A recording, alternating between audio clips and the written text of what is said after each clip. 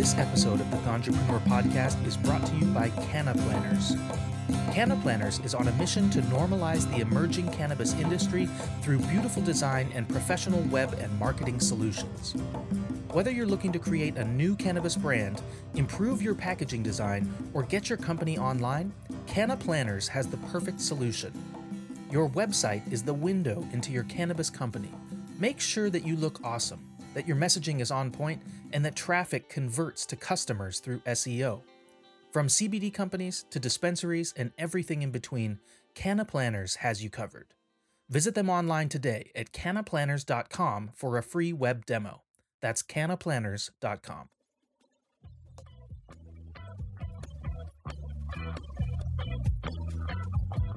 Hey there, I'm your host, TG Brandfault, and thank you for listening to the Ganjapreneur.com podcast, where we try to bring you actionable information and normalize cannabis through the stories of Ganjapreneurs, activists, and industry stakeholders.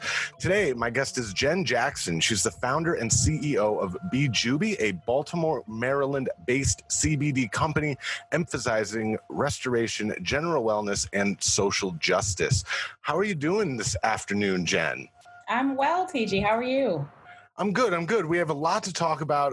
You're only the second guest that I've had on from Maryland, and it's a very sort of interesting state in many regards with the cannabis industry and sort of last couple of years there's been a lot going on in that state. But before we get into any of that, tell me about yourself. What's your background and how'd you end up in the cannabis space?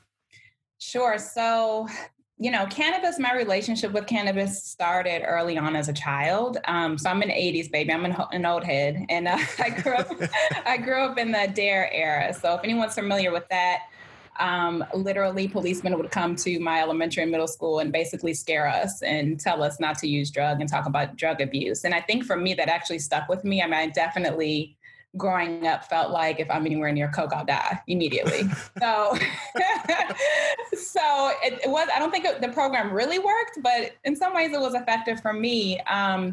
But luckily I grew up with parents that consumed cannabis. And so although I never saw them, they were very open about it, and they thought that, it was a safe plant. And my father would always say, like, listen, Jen, if it was legal, it would be sitting right here at the dinner table before this beer.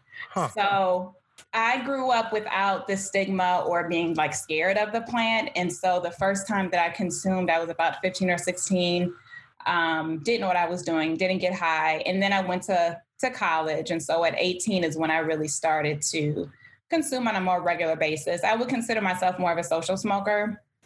But it's been a part of me, like, basically throughout my whole life. So here we are. I just want to talk briefly about, I'm also an 80s baby, grew up with DARE.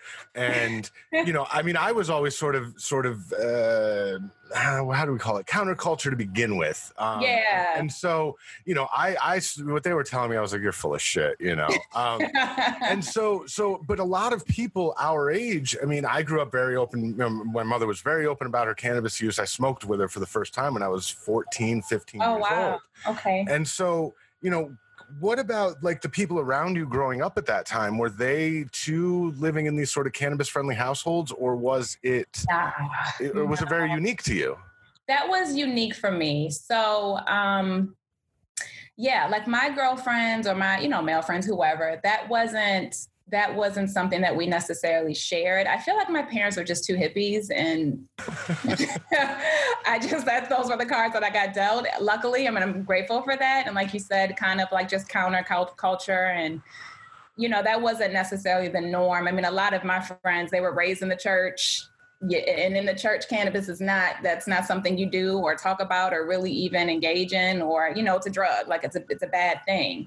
And that's common, in Black culture. So, this whole space is very interesting because of the dynamics and the history and the war on drugs and what it's done to our community and all of that.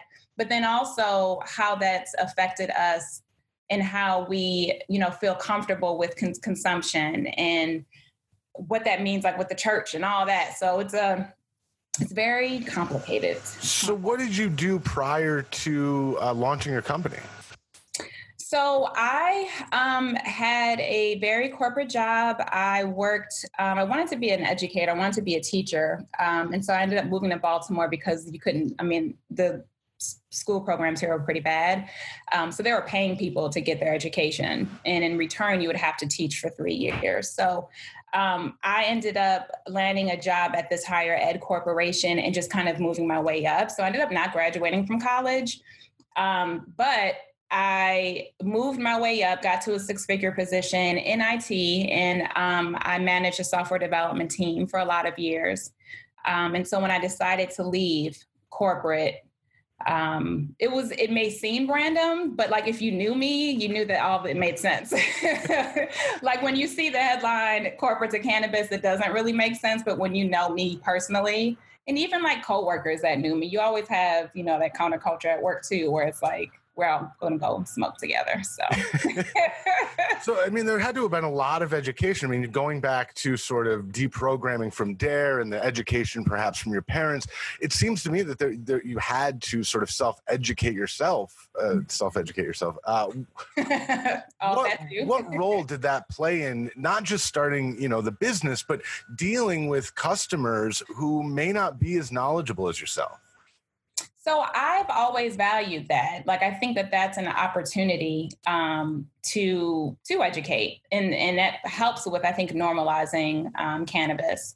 So for me, I'm typically a risk-averse person. This is the first business I've ever, tried to create or run. Congratulations. Thank you. I've always admired entrepreneurs and their hustle and their grind, but I'm okay with my stable, job and my 401k. I don't need to that scares me. But for me, my experience is that I kind of was coming to a place in my career where I was I've always been just very humble and just happy to be where I am. I don't have my degree. I can't believe I'm a senior manager in IT. I can't believe I'm making 6 figures. And it's just like humble, humble, humble. But I finally got to a point where I'm like, I'm realizing my worth. And my title and my compensation aren't really aligning. So I kind of got to a point where it's, this is a part in my career where I need to either step away and move on and find a role at another corporation, or now that I've kind of become wise to CBD, my mother put me on a CBD, by the way. Wow. I'm like, this is an opportunity, I started to just research and fell in love. All these years I've been smoking, I had no idea what the science was. I didn't know really at a high level, but I really didn't know like the history behind the plant. So just doing all of that just fueled so much passion. And I'm like, this is what the hell I want to do. So I didn't answer your question. The self-education part, the self-education part is huge. There are so many roadblocks that you have to deal with in the CBD industry. I dealt with, payment processor issues. I had to learn which technology platform is going to actually accept that I'm selling CBD and not shut me down. So there are different things that you have to learn as a CBD brand, on top of someone like me not having ever run a business. Like, how do you run a business? What are profit margins, marketing, pricing models and all that stuff. So all of that was self-taught. And I'm still learning. How to manage all that and what all that means. So, what were some of these initial challenges? You leave a 6-figure career to establish a cannabis business. Mm-hmm. Talk to me about that sort of transition and those challenges, aside from maybe the learning curve. Yeah. Ultimately, it's a big deal to leave a 6-figure job and just be like, I'm going to start from scratch. At 38 years old, I'm 39 now, I'll be 40 in February. I'm a middle-aged Black woman, I'm just going to start over. And the first thing that I had to consider personally was, my husband and my 2 children. What did that mean? I could have certainly continued and we'd be living a very decent life with both of our incomes and been okay with that. But I think that for me, I just became so passionate because cannabis had just been a part of my life. I knew that this is what I wanted to do. I just didn't know when it made sense to move and transition away from corporate. And so the thought process about that just was about my family and having conversations with myself and having conversations with my husband. And I decided that I am lucky to have maybe another 40 to 50 years here on earth. I'm starting the second half of my life. And I just want to not live in fear and not live in regret. And if I try this and it fails, I just get another 9 to 5. If it doesn't, then I have an example for my children of just trying to start something. And, you know, I wasn't raised as an entrepreneur. You go to school, you get a nice job, and you live your life. And, you know, I just feel like, why not try it and see what happens and be an example for my boys. Forgive me if this is a bit personal, and you don't have to answer this question, but one of the things that's always interested me because of my relationship with my mother, you know, it was very open about cannabis. Do you foster that same sort of relationship with your children? I do. So that's an interesting conversation. How do I answer this? So I'm open about it. They are clear that mommy's in the cannabis industry. Because they're 8 and 5, they don't necessarily know the hangups and what that means. You know, they don't view it as a drug because that's not how I talk about it. So I'm open about what I do. And I don't actually smoke in front of them.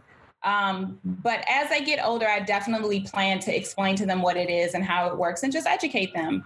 But I think when you're raising, you know, 2 Black boys, you have to be very mindful about cannabis and their consumption and what you should and should not be doing, where you should and should not be consuming, and like if you get caught by the police, like all of that. So it gets a little complicated. And so I'm mindful of that. So I'm not like all out, hey, you know, passing the, you know, just me and my husband are passing the J, like that's not how we get down. But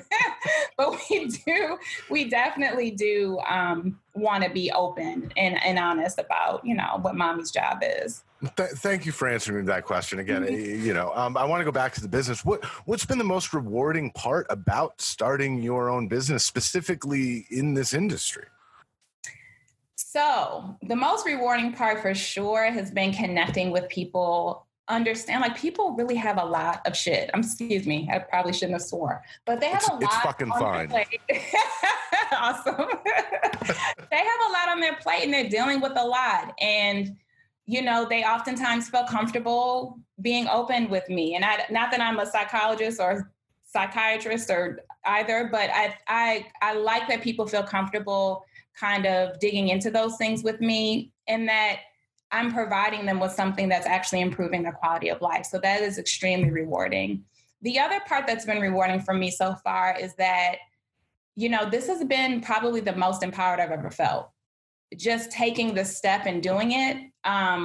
Doing this podcast is totally outside of I was terrified, but just pushing through those personal, you know, fears and conquering them. Like, I feel extremely empowered. And that's part of that is a big part of why I decided to do this. I don't think that I would be challenged this way, quite honestly, in another corporate job. So one of the things that really drew me to want to interview you was your mission.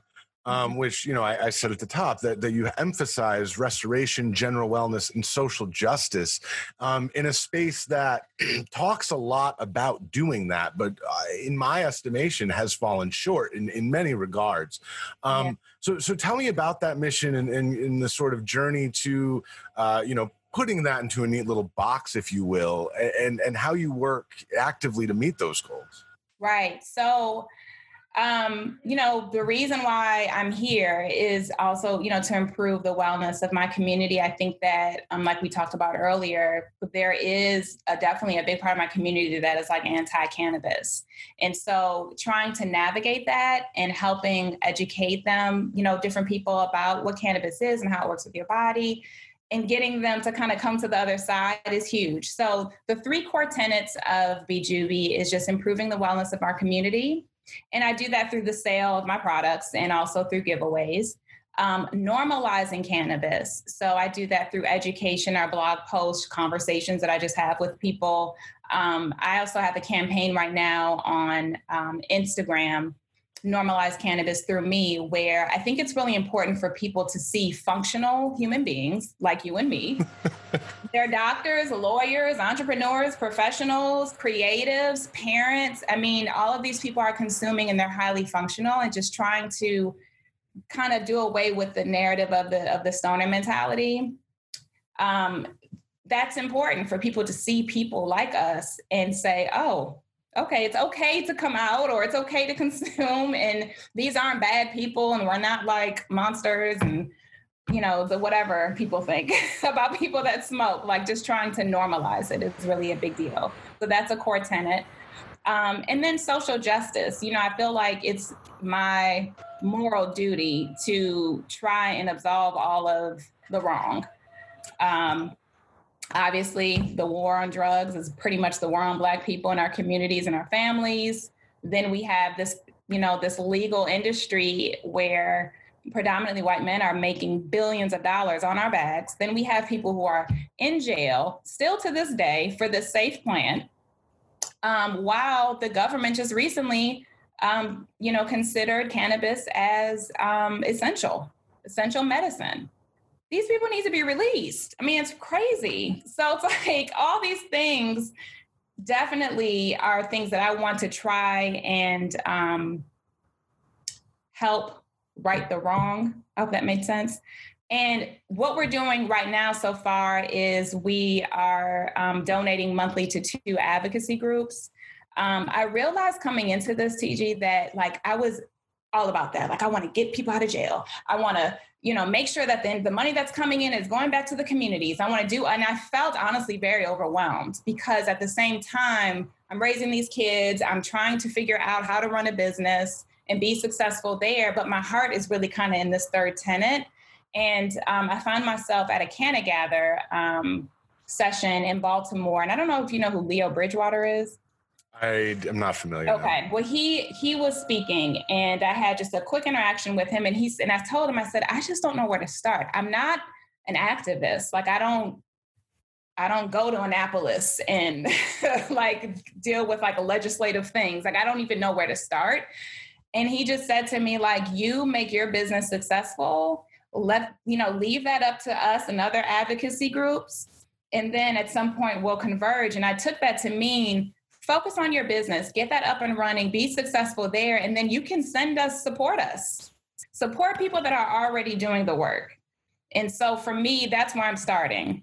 So I'd like to become, more involved, but I just, at this point, that's what I'm doing. So we're contributing monthly to 2 different advocacy groups. So, I've never spent any time in Baltimore. I only know of the city, what I read of the city. And, something that sort of sticks in my memory is Freddie Gray from a few years ago. And then, so again, I don't want to speak sort of towards, race relations in Baltimore. That's not my place. I don't know that much about it. But, a Black woman opens up a, cannabis business in Baltimore. Did you face any sort of, blowback, or, was there anyone sort of, knocking down your door, just sort of trying to prevent this from happening? Did you face any sort of backlash in that regard? Honestly, not really. There were some odd conversations at work, because it's like you're transitioning away, you give your 2 weeks notice, and people are like, oh, Jen, where are you going? What are you doing? And I'm like, I'm starting a cannabis business. And there's like an awkward silence, and then congratulations. So outside of that weirdness, not really. I mean, when I first started, I was very purposeful about aligning myself with different businesses here in the city. So not really worrying and focusing too much about like my online presence. I was trying to establish a presence here in the city and doing like pop-ups and, vending at different events. And I was purposeful about the different people that I wanted to actually work with in establishments. And so they were always very cool and open-armed and supported. I haven't gotten a lot of backlash, to be honest with you. I think, and especially with my own family and friends, I mean, it's like they kind of roll with me and they're supporting me. So it's not, it's one of those, oh my gosh, I can't believe you're doing it, but congratulations, this makes the most sense. And, I know you're going to be great. Yeah, I mean, everyone's been very supportive, I have to say, so far. So, when Maryland's medical cannabis industry launched, it came under immediate fire for not having a social equity portion attached to it immediately. The push for that was led by Cheryl Glenn, a former delegate who was ultimately convicted earlier this month for taking bribes associated with not just the cannabis industry, also alcohol industry and opioid industry. So I want to sort of ask you two questions here. Does the conviction of Glenn, in your opinion, taint her advocacy for the social equity part of the program? And what's your take on sort of social equity programs in general? I've interviewed, several people, people of color who, a lot of them most of them overwhelmingly are supportive. And then you have a couple who, say, we want to sort of win these licenses on our own merits, right? So if you can just sort of address both of those.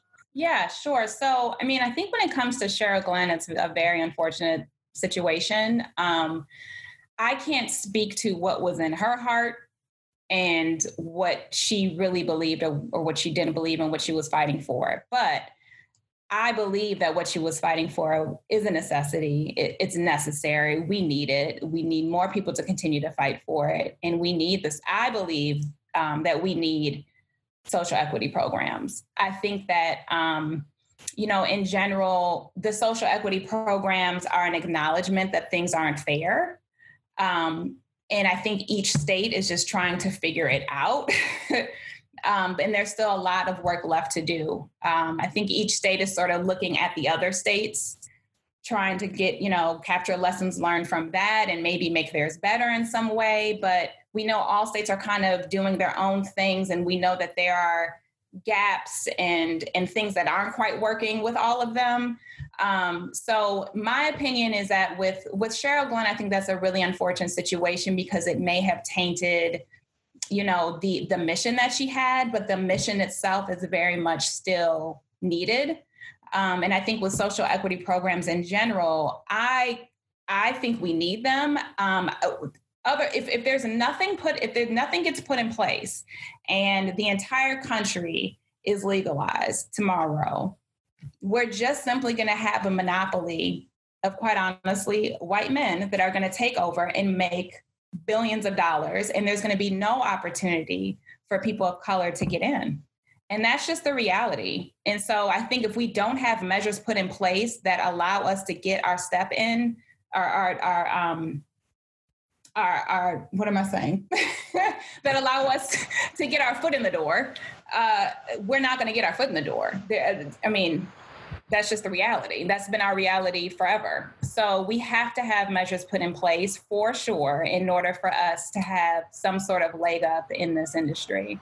I mean, to your point, I think it was a month or two ago, a report came out about Maryland's cannabis industry that found that less than 1% of cannabis businesses owned in Maryland are owned by Black women. Is that apparent to you as a Black female business owner? I mean, I hadn't heard of that report, but I'm also not surprised by those numbers. I think there are a couple of things going on. I think that this industry in general is starting to sort of persist throughout communities and realizing that, there's money to be made here. And maybe, for people's reasons for getting involved are very different. It could be because I want to make money. It could be because I want to make money. And I feel like, I kind of had a chip on my shoulder. Like I came into this, like, I belong here. This is where I should be, and I want to encourage other Black men and women to get involved as well. But I'm not surprised at that number for a lot of reasons because we don't have the resources to get it started. So that makes sense. But then also it's just realizing that this is a legitimate industry where money, can be made. And now that that's sort of solidified, I'm hopeful. And I feel like through my efforts, I'm actually partnering with two other great women that are in the industry. to create an agency that is, the goal is to create a one-stop shop to help people get all set up in this industry. We're starting with the CBD side, but, hopefully that'll grow into other markets in the industry. But we need to be involved. We need to be here. We deserve to be here. And we need to have, we need help. We don't have the money. We don't have the generational wealth. The generational wealth. And that's just the reality. So and we'll be swallowed if we don't have measures put in place. What are some steps that brands and companies can take to ensure a more equitable industry where they might not have strong legal mandates in place? I feel like I'm being a Debbie Downer, but I don't know that I have the confidence in these companies to actually to actually do the things that they should. You're not being a Debbie Downer. You're being an honest human being right now. Yeah. I mean, I kind of am of the mindset right now that I'm just not really expecting a lot from these companies, and that I just am focusing on getting BJuby where it needs to be and encouraging and guiding other people in the industry or people that are interested in getting in the industry and doing whatever I can to help them get there. So it's like, let's build our own space in this industry. That's where I'm focused on. I can't focus on these existing companies that could honestly could care less.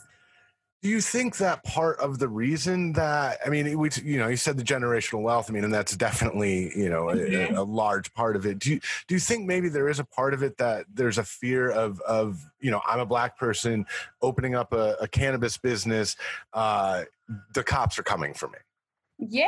I just had I don't know who I had this conversation with the other day, but I have this normalize cannabis through me campaign on social media. And like I said, the idea is to just show the faces of people that are just like you and I, but also they consume, whether it's cannabis or CBD.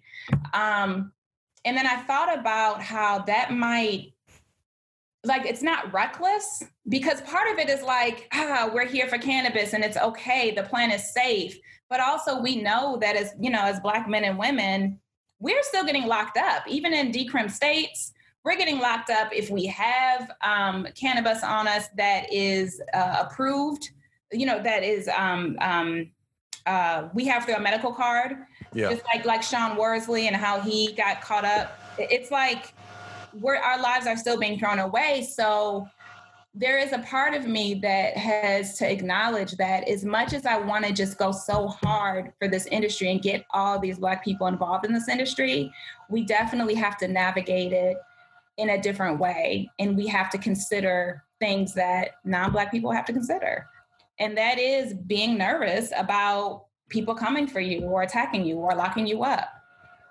And expungement is also something that absolutely needs to occur. Absolutely. Mm-hmm. Because as I see it, if you have a criminal record and you go to try to get a job, they're going to see that criminal record. Yep.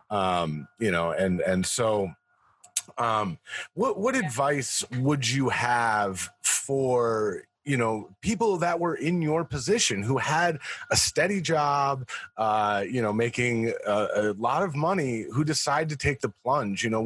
What's sort of the one piece of advice that was shared with you that was helpful to you, or what piece of advice do you tell others who you want to inspire? So I just, my position on this again is, I'm a middle-aged woman, and, I've lived a lot of my life sort of not having the best confidence, or kind of letting fear get in the way of things and stopping me from taking, certain steps. And I've just gotten to a point where I'm like, I'm not living my life like that anymore. And I'm saying all that to say, it doesn't mean you just stop what you're doing and jump out there and just start a new business. Everyone's not going to be an entrepreneur, and that's okay. But I do want to, if nothing else, inspire people to just live their best life, whatever it is. If it's starting a diet and just sticking with it, I don't know, whatever is going to make you happy. Especially once you get up in age, it's you got to start being a little bit selfish and figuring out what a meaningful and purposeful life means for you, because it goes by so fast. And it sounds corny, but that's really kind of what drove me to really make this step. And I would say that in my case, I probably transitioned away from corporate a little bit prematurely.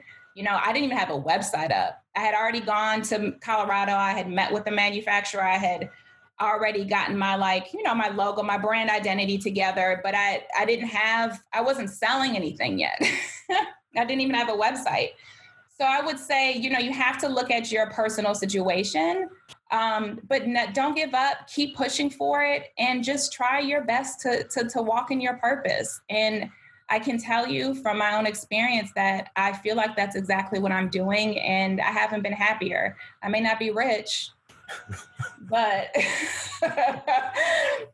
I'm happy. Like, I'm genuinely happy. And so many things are just like, doors are just opening up out of nowhere. Like, I can't even explain how all of these things are coming together just organically. So if you're wanting to do it, figure it out and do it. You have one life to live, get it done. So that's I really, really have enjoyed this conversation with you.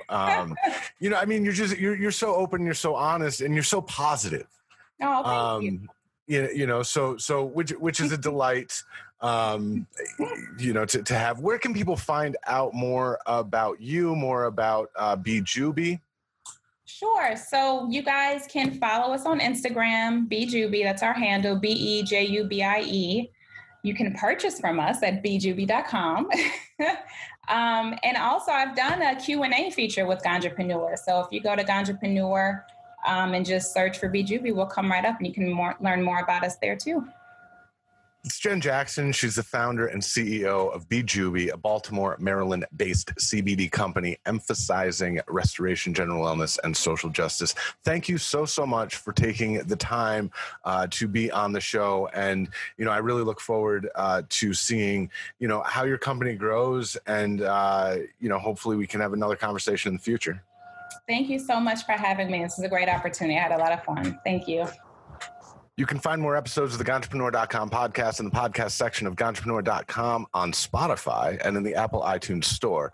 On the Ganjapreneur.com website, you'll find the latest cannabis news and cannabis jobs updated daily, along with transcripts of this podcast. You can also download the Ganjapreneur.com app in iTunes and Google Play. This episode was engineered by Trim Media House. I've been your host, TG Brandfault.